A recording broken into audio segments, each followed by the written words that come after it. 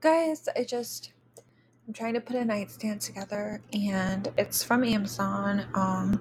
Not actual wood. I should have known better, but I wanted one with outlets so that I could corral my cord collection. Anyway, I there's some sort of like gap in the back of it and I made a hole in it and I did make a drawer.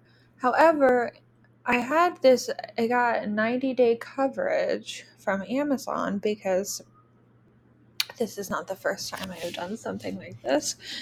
And they're giving me a $20 promotional credit. That is not 90-day coverage. Okay, anyway, this is not what I am talking about. What I am here to talk about is Marvelous Mrs. Maisel. For one thing, why are they doing this 2 episodes at a time? I understand that we lived like this for many years, and sometimes I like that, like, kind of delayed gratification, but I do not like it now. I was ready to stay up all night. I want to know when Milo appears. I need Milo in my life. And it was just 2 episodes. And I really hate, like, that they're turning Midget being fired into some sort of feminist revenge fantasy when, like, she almost outed a gay black man in the early 60s. Like, Midge, like, has never had any self-awareness, nor has Amy Sherman Palladino, but I thought they were going to punish her a little more than. And also the fact that Joel is underwriting her apartment, like, maybe she'll be pissed off. I think she will when she inevitably finds out. But at the same time, is this the show trying to get them back together? Like, I don't. I mean, I actually, like, I thought Joel was, like, like, not even a cockroach, like cockroach poop in the first season. But I actually don't mind him at the moment. But I don't want him with Midge. I don't want him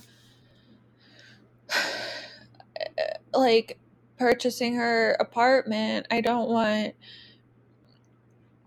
any of that. I want her to fall in love with Milo Ventimiglia and live out my dreams and the dreams of every Gilmore Girls fan. Barring that, I just do not want her to get back together with Joel, no matter how nice he is, because that's not the life she wanted. That's the whole point, right? Like, but Amy likes to give us endings that piss us off, that aren't the ending that we want. So who the fuck knows? But I'm really like, what is happening to Susie? Like, Mitch has, like, quote unquote no money, but, like, Susie actually has no money, and Mitch's lack of, like, caring about her is so frustrating. Like, let your parents live in Queens. Let Susie live in your apartment. Why didn't she think of that? I mean, it would have been absurd, but it would have been so funny. Anyway, yeah, the one part I really liked was when, Abe gets his first paycheck for writing, and, they kind of have this, like, sitting on the floor, like, bonding moment about, like, doing their art and, like, getting paid, like, 1 egg's worth for it. And I just thought that was a really sweet kind of moment. And those two characters, I feel like, don't often have, like, sweet moments. They have, like, haha moments, and they have a lot of yelling. Um, so yeah, I really like that. I just, again, like, why does Esther even exist if we just pretend she doesn't? I really liked the, like, kind of slapstick vibes of the Coney Island scene, but it went on too long. It's kind of like in the Gilmore Girls revival of the musical, just, like, went on too long. Like, Amy, cut it off. Like, know when to stop. Know when the joke ends. If she does not know when the joke is over, and neither does Mrs. Maisel. But I am interested in the relationship she's developing with the woman who she met in jail.